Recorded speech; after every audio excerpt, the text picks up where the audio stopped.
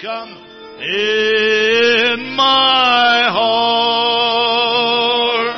Now let's lift our hands and worship the Lord again, would you? Hallelujah, hallelujah, hallelujah. God, you are so very good. We love you, God, so much.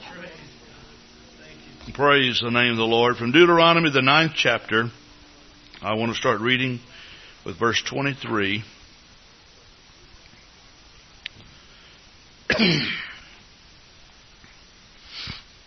This is Moses addressing Israel concerning Israel's lack of trust in the Lord. Deuteronomy 9:23. Likewise, when the Lord sent you from Kadesh Barnea, saying, Go up and possess the land which I have given you, then you rebelled against the commandment of the Lord your God, and you believed him not, nor hearkened to his voice. You have been rebellious against the Lord from the day that I knew you. Thus I fell down before the Lord 40 days and 40 nights, as I fell down at the first, because the Lord had said he would destroy you.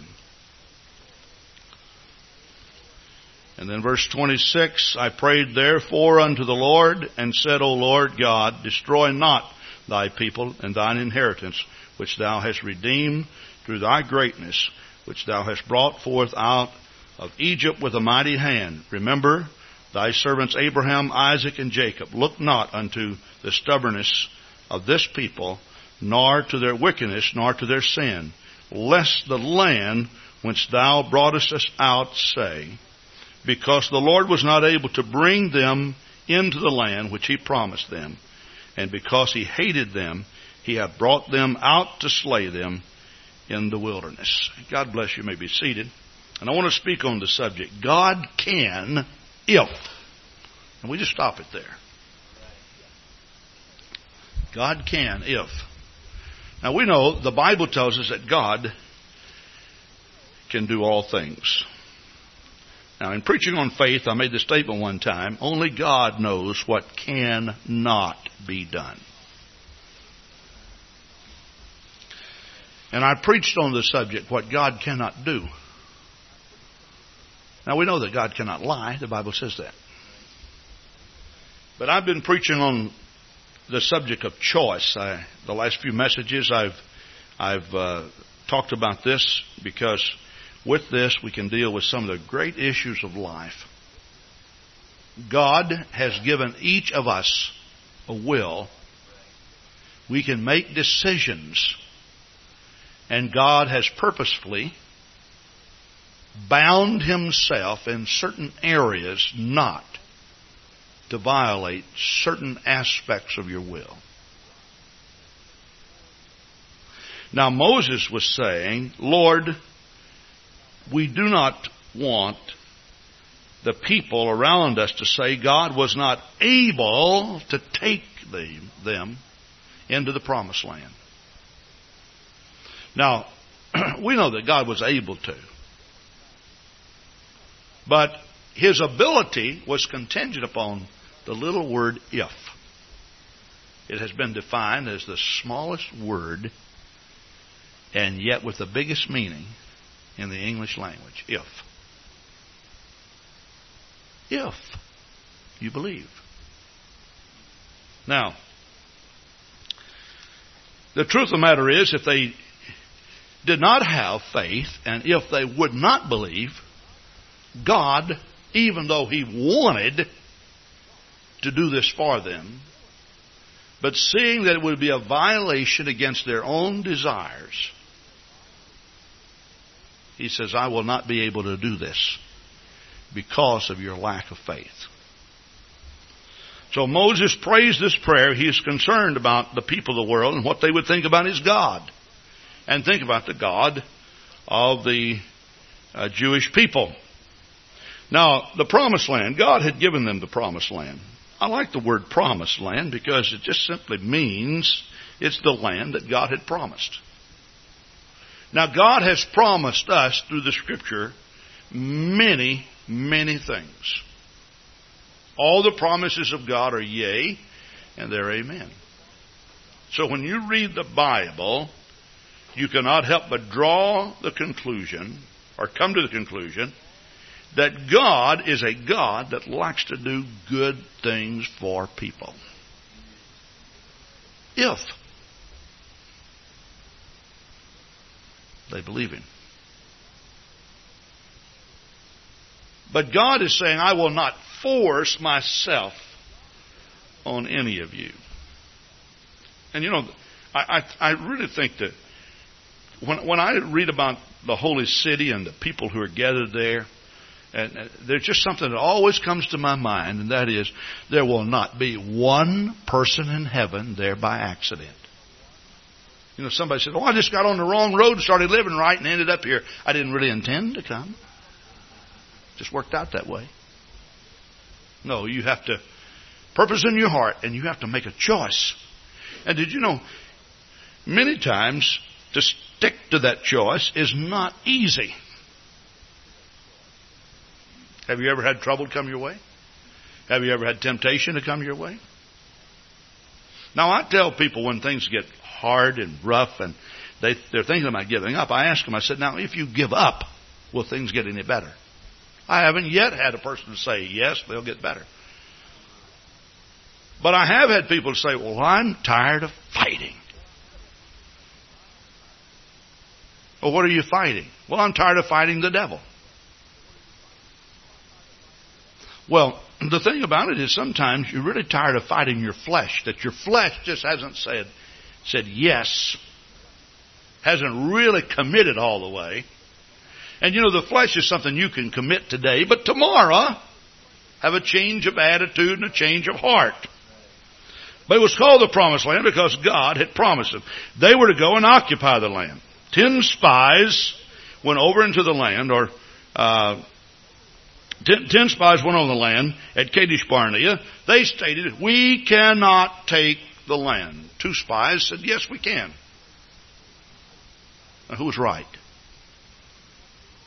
Both. Both were right. Why? Because they did take the land, didn't they? It was 40 years later. But they couldn't take the land then because of their unbelief. Now, you've also heard me make this statement. They just really missed their assignment. They messed up on their assignment. How many of you students, you've had homework before and you did the wrong homework? I've had that to happen. And isn't it a kind of a sick feeling when you get in there and you're going over what you're supposed to have done, and you said, oh, I did the wrong homework. In other words, you missed the assignment. It is just, it's a real alarming thing. And so, the truth of the matter is, when the spies went over, they were not to go over to determine if they could or could not take the land. That had already been decided. In fact, the Lord allowed them to call this the Promised Land. That was His idea. In other words, it's the land that God had promised. Does God fulfill His promises? Always. Without exception, always. Then what's the problem? Well, the problem was not in God's ability. The problem was in their ability to believe that God had the ability to do it. And so, when the spies went over, 10 of them just simply missed their assignment. Why were they spying on the land? They were not just spying on the land to determine if the mission was possible. They were to go over there and come back and determine how we will make this work. Now, when you just kind of change your perspective a little bit, it is amazing how your attitude changes. Have you ever started some kind of a job and you knew you had to do this and you knew it could be done?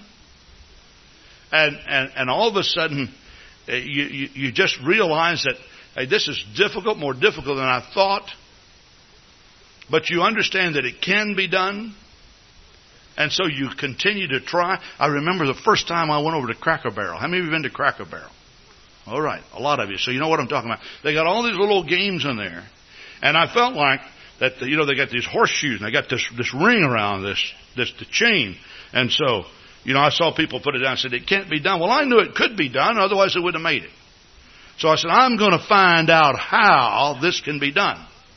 And so I sat there and I turned and I turned and I turned and I turned and I finally figured it out. I did it. Now, knowing that it could be done certainly changes your attitude toward the task itself. So knowing that you can take the promised land, that is just simply believing that God is a God of His Word and it can be taken, it's amazing how it changes your attitude toward it. The mission becomes a totally different mission when you know that you're going to win. You absolutely know that you're going to win. Now, I have pastored people that I was convinced that they were convinced that they were going to be lost. Now, the whole problem is that every time a trial came by, they quit trying. Now, trials should make you try harder. Why? Because you know you can make it. When Jesus said, "Lo, I am with you all the way, even to the end of the world." Now, that simply means that it doesn't make any difference what situation you are involved in. God has promised you that He will be with you. Will He help you? If you let Him. If you let Him. Now, the wilderness journey, I am told through research that from the Red Sea to the land that God actually gave them was somewhere from a 5 to 6 day march. Maybe some people have put it up to 8 days. Now, it's not a very long march, especially for people who have been laboring severely, doing manual labor. They certainly were able to do this. How long did it take them to get to the promised land? 40 years. Why 40 years? Brother Andrew Cohn always gives me a report on the Tuesday night Simpson Street service. And just recently, Brother Dave Punzel preached there. And he talked about people just going around in circles. He talked about road construction. I've had several people say, "How do you find your church?" And so we tell them, but everything's under construction. Sometimes it changes daily. And we had some people that arrived late, and they said, we searched and searched, and we did everything we knew to do. Finally, they went over to Easttown and came up on Felon Road this way and back over here. Finally found it. You ever feel like they're just kind of routing you around in circles?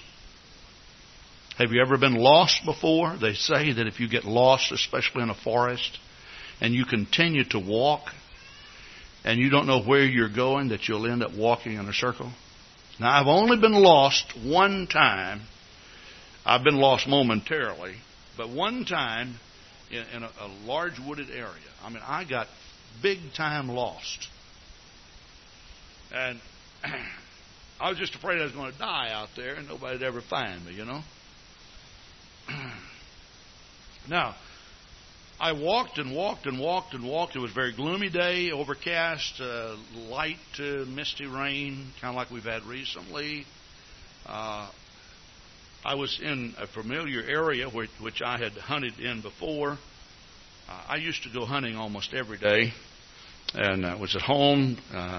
My mom and dad were going visiting, and they gave me a deadline to be back here by a certain time. And when Dad said we're leaving at 4 o'clock was 4.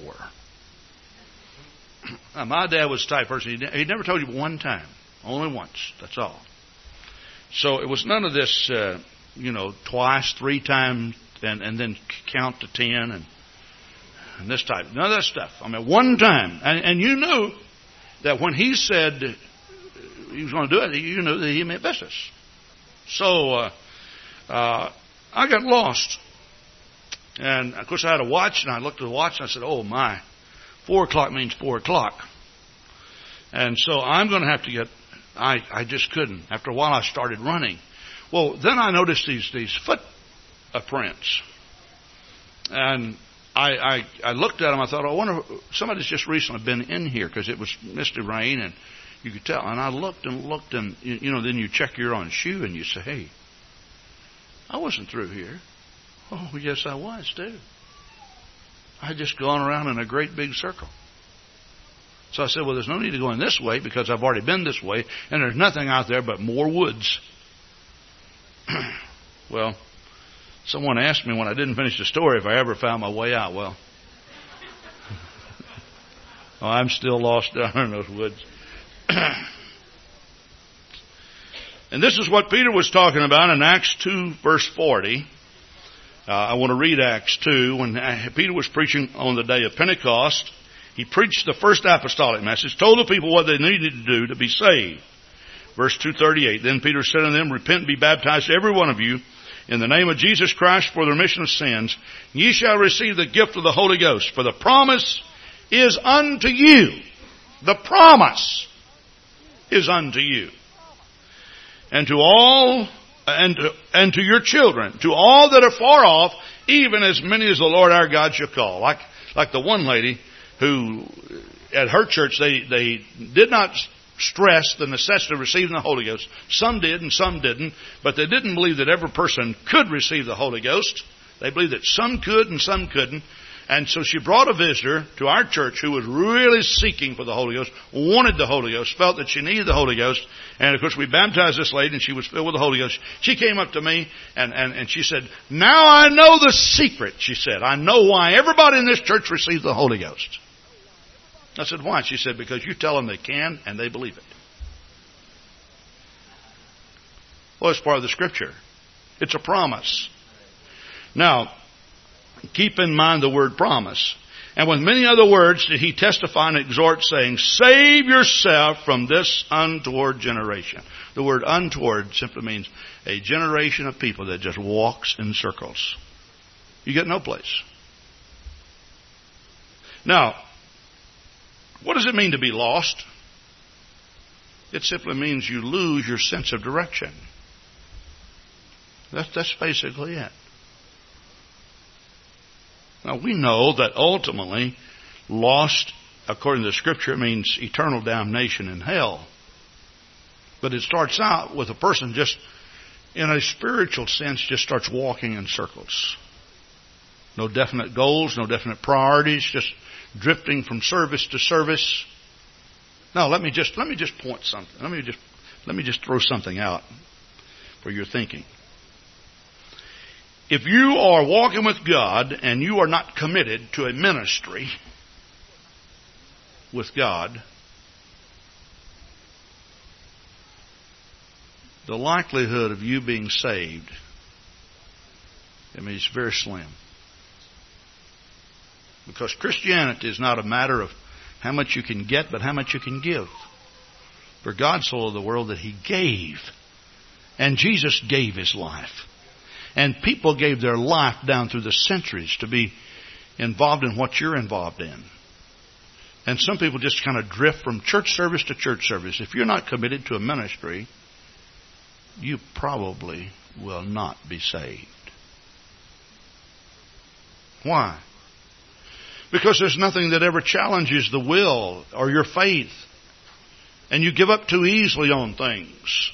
But when you commit yourself to a ministry, what do? You keep your eyes focused. You walk forward. You walk straight. You lose your sense of direction. You just go around in circles. Let me tell you something. I know what it's like to go around in circles physically. You ever feel like physically, the world, the rat race? You ever felt like, man, you get up running and you run until you just fall across the bed. Just run. And you say, what did I accomplish today?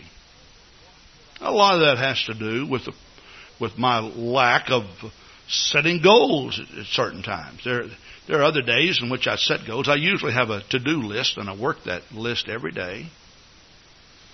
If I am sidetracked, now this is purely psychological, but if I'm sidetracked and I don't get to work on my list, what I do, I write down all the things that I've done as I do them, and I check them off. Makes me feel better, Because you do have emergencies that come up, especially as a pastor, urgent things that have to be taken care of today. But you know what it does? It keeps me focused. It stops me from just walking around in circles. It gives me a sense of accomplishment. And so this is what Peter is talking about. He said, the people who do not accept and believe the promises of God, you need to save yourself from them. It's an untoward generation. It's a generation that just, spiritually speaking, just walks around in circles. Is there anything too hard for God? According to Genesis 18:14, this question was asked. Listen to this. Is anything too hard for God? At the time appointed, I will return unto thee according to the time of life, and Sarah shall have a son. And Sarah had Isaac when she was 90 years old. Did you believe that? 90 years old. She had a son. But she had a son simply because she believed God. And Abraham believed God. Now you may be faced today with something that you consider to be quite impossible. What you need to do is just change your mindset from the word impossible to possible. That with God, all things are possible. And you'll be surprised when you change your mindset and you start saying God can, how much more effort, how much more faith, how much more of yourself that you project into that situation.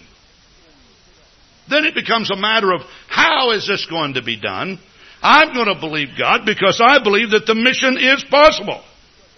Now, the thing about it is, Israel wandered around in the wilderness 40 years. They just went in circles. I mean, you can't go 40 years in a straight line and stay in that desert area. I mean, 40 years, you could have walked around the world several times. But they were just in a few square mile area. And the reason why, at Kadesh Barnea, the word Kadesh Barnea in the Hebrew, it means a place of consecration. When they should have been believing the law of God, believing the promises of God, consecrating themselves to that law, they doubted. In other words, at an altar of God, they failed. Have you ever gone to the altar? And I'm not speaking about necessarily a place in the church where you pray, but a place where you pray and you went in there just wagging your head knowing I can't. Have you ever prayed that way? Now, for some reason you thought you could, but you were trying to convince yourself. It's hard, and you know what the Bible says, but so you try to convince yourself, no. I pastored a precious lady. As far as her life is concerned, you could not touch her life. She was so disciplined and everything, but she was very negative, extremely negative. Everything, honestly, everything I could think of. And I had to spend time every week counseling her. She's the type of lady that when you preach, every service she'll come up and she said, "Did God talk to you today about me?" And I remember one time we went in the office and she made just a horrendous confession. It was just, but she was just down and out. I said, "Well, I want to help you. Honestly, I really want to help you. Have you tried praying about this?" She said, "Yes." I said, "What happened?" She said, "It got worse." Can you believe that? There's no way. I said, "Is there any way I can cheer you up?" She said, "I can't think of a way." I said, "Has God ever done anything good for you?" She said, "Well, I'm sure He has." I said, "What?" She said, "Well, offhand, I can't remember." Oh. Pastoring is fun. I went out and got in the car. Sister Grant said, "What's wrong?" I said, "Honestly, she'd make a good cover girl for the book of Lamentations." I can't believe this. That's what they were doing. They were just out there complaining. Going around in circles. Let me ask you this. When they finally made up their mind to go in, God raised up a new generation. When they finally made up their mind to go in, what was difficult about it? Tell me, what was difficult about it?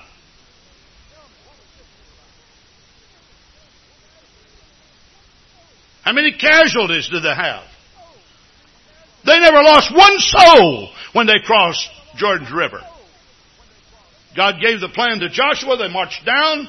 They took the Ark of the Covenant. They put the staves through the rings. They hoisted the Ark of the Covenant up on the shoulders of the sons of Kohath. And Joshua led them down. And the very moment that his foot touched the water, the river parted. I'm trying to say Red Sea, but it wasn't Red Sea. The river parted. They marched across.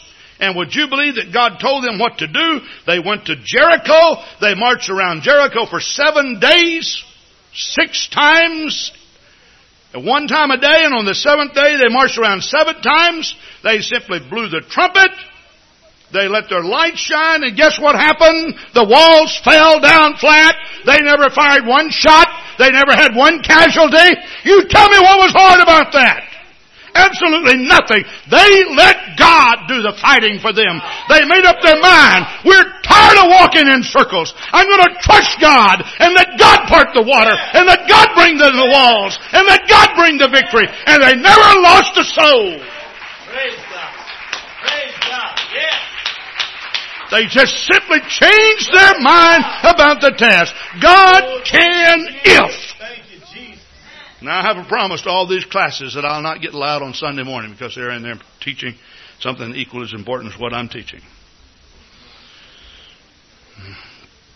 You know, it just might be that God is trying to do something for you and He just can't because you are too content to disbelieve and walk in circles. I've had people come in and say, Pastor, I feel like God is trying to do something for me.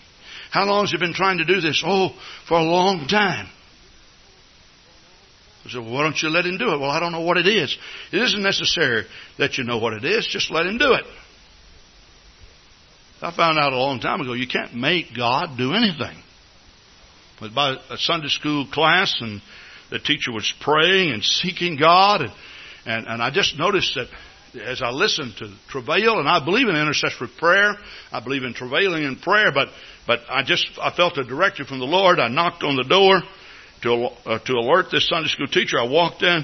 I said, now look, your youth class is coming down here pretty soon. It was not Brother Eckenrod's class. It's been several years ago. I said, now let me help you. I said, you're praying that God will fill people with the Holy Ghost. And normally I would not do this, but I feel a directive from the Lord. Now listen, you can't make God do anything. What you need to do is let Him do it. Now, those people that you preach the gospel to today, God will not force Himself upon them. And what you need to do, you need to let God use you. You need to relax. You need the Holy Ghost to come. You need the anointing of the Lord. These people need to feel God.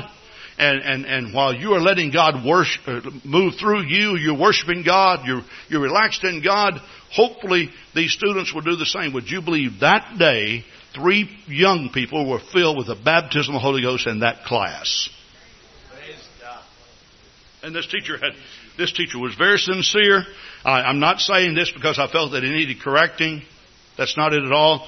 This teacher had counseled with me and talked with me. I was in full agreement with what he was doing. It's just whenever I passed the door and I heard the teacher in travail, the Holy Ghost spoke to me. I went in and I said, all you need to do is simply let God do it. You see, if you're all tied up in knots and you're worried about everything and you're trying to make God do something, why don't you sit in heavenly places with Christ Jesus? See, when you sit, you take the load off yourself and you put it on something else. And sometimes we just simply need to relax and sit in heavenly places with the Lord. You know, sometimes we have all kinds of mental hang-ups. We worry about how God's going to do it. We're worrying about what people are going to think when God does it. I found this out. I can't determine how people react to things. And Sister Grant can tell you, I very rarely ever worry about what people are going to do. Why? Well, I spent a good portion of my ministry worrying about that, and it never has helped. And while they're out there just whistling Dixon, doing what they want to do, I'm all tied up at knots at home wondering what they're going to think or what they're going to do. And it doesn't help at all. So I've determined, why should I let your problem be my problem? So I want to sit in heavenly places with Christ Jesus. Maybe God is trying to do something for you, but you just won't let Him. In Psalm 78, there is kind of a summary of this whole ordeal. In verse 39, he remembered that they were but flesh. That's when he was going to destroy them. And a wind that passeth away and cometh not again. God remembered that they were but flesh. Did you know? The Bible tells us that Jesus Christ was tempted in all points like as we, yet without sin. Why did God become man? So He could view the problems of man through the eyes of a man. Why did God become man? So He could see life through the eyes of a man. Why was He tempted? To align Himself with your temptation, with your trouble, with your sorrow. Why did He become sin or take your sin upon Him at Calvary? So He would know what it's like to feel the guilt and the pain of sin. That's why He did it. He also became man so that He could shed His blood. Because God does not have flesh and bones as we have. So God became man so that He could see man through the eyes of a man. He would have destroyed Israel, but He remembered that they were but flesh, a wind that passeth away and cometh not again. How oft did they provoke Him in the wilderness and grieve Him in the desert? Yea, they turned back and tempted God, and they limited the Holy One of Israel.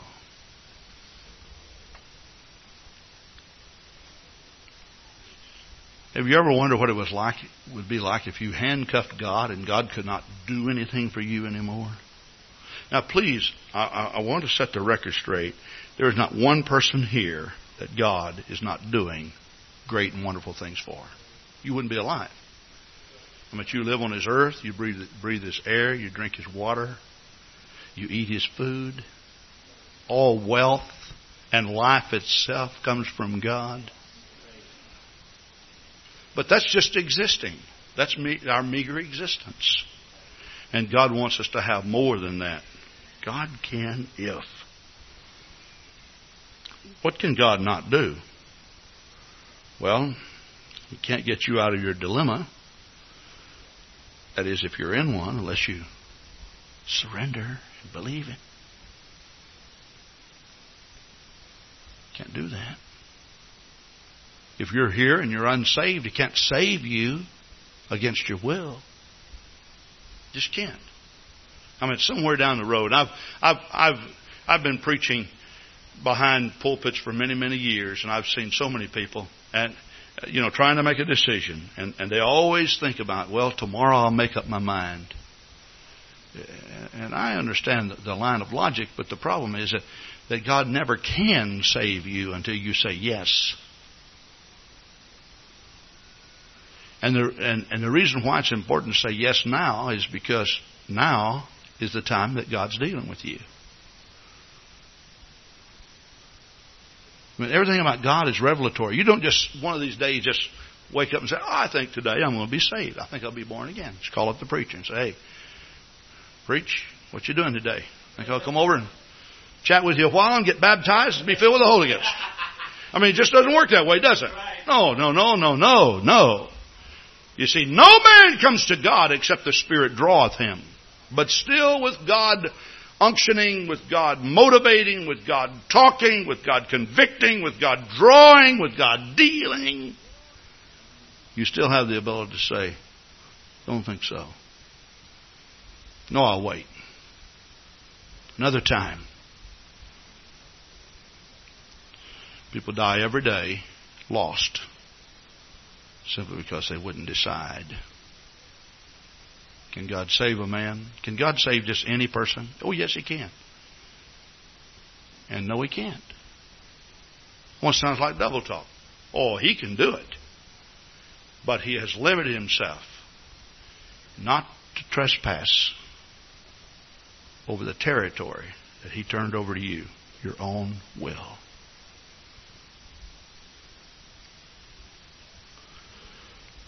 You must manifest faith in Him. You must believe God. I'd like for you to stand at this time. God can if. Now, we've had a good full service here. 2 wonderful and beautiful songs were sung. Our praise singers did a great job leading us in congregational singing. Our young kids came out with this Sunday school in action. Isn't it? It's so precious to see these little kids. Isn't it? You know the reason why teaching for these little kids is so important? Because every day that a teacher's in the class, we're training them to say yes to God. And every time they say no to God, the devil just digs a little deeper and a little deeper and a little deeper and a little deeper and a little deeper. You know that? Man, we had some men out helping us one time. The college kids, campus kids are going to be down Tuesday night, Happy Times Ranch. I remember them drilling some holes for me, put some posts in. This auger. There is a point, you know, you drill down so far and you got to pull back out. There's a point you get down and it just corkscrews down in it and you cannot get it out. You take the bobcat or something and dig it out. Well, I've had to dig out several times. I mean, you're talking about when it just screws itself tight against the ground. And you just sit there and you see that thing going down and you just momentarily lose your composure. You forget to turn the throttle off or whatever you need to do. You know, that's the way it is with sin. It gets a hold on you. It drills deep inside of your heart. You know, little children should be told this. Now, I'm saying what little children should be told, but this is good for adults. If there's sin in your heart, that is something in your heart that you've not asked God to forgive you. If there's sin in your heart, there's the potential of all sin. It grows. A little leaven, leaveneth the whole lump. We don't understand just how devastating that sin can be to us. So, God can if you'll just make up your mind. And you know the thing about it is, I've seen this. I've seen alcoholics. If there's anything that alcohol does, it destroys the will of a person. It just totally destroys. I've talked with alcoholics that just cry and cry and cry and cry and pray, and tomorrow they're just back in the bars, boozing it up, and they forget about God. So the hardest struggles I've seen in life have been by alcoholics. But don't you think sin by nature destroys the will of a person? It by nature destroys the will. It's like that auger. It gets a start. Now, all of us have that potential of sin. But there is a time which we just have to pull the auger out and say, oh, I got to repent of this. You can't let this thing just... Because it binds you. Destroys your will. For God so loved the world that He gave His only begotten Son, that whosoever will. Now I'm going to give you a chance to come and seek the Lord at this time. From right where you're standing, you can make a decision to come and give your heart to God. Please don't wait till tonight. Please don't think about doing it tomorrow. Think about doing it right now. If you're here and you have a problem and God has talked to your heart through this preaching, why don't you step out and come? We have Christian workers throughout the building. Be glad to come pray with you and minister to you. Come on, step out right now. Right where you are. Just step right out. Make a decision right now. Come on, let's give our heart to God as our praise singers begin to sing. He touched me. Oh, He touched me. sin. Come on right now.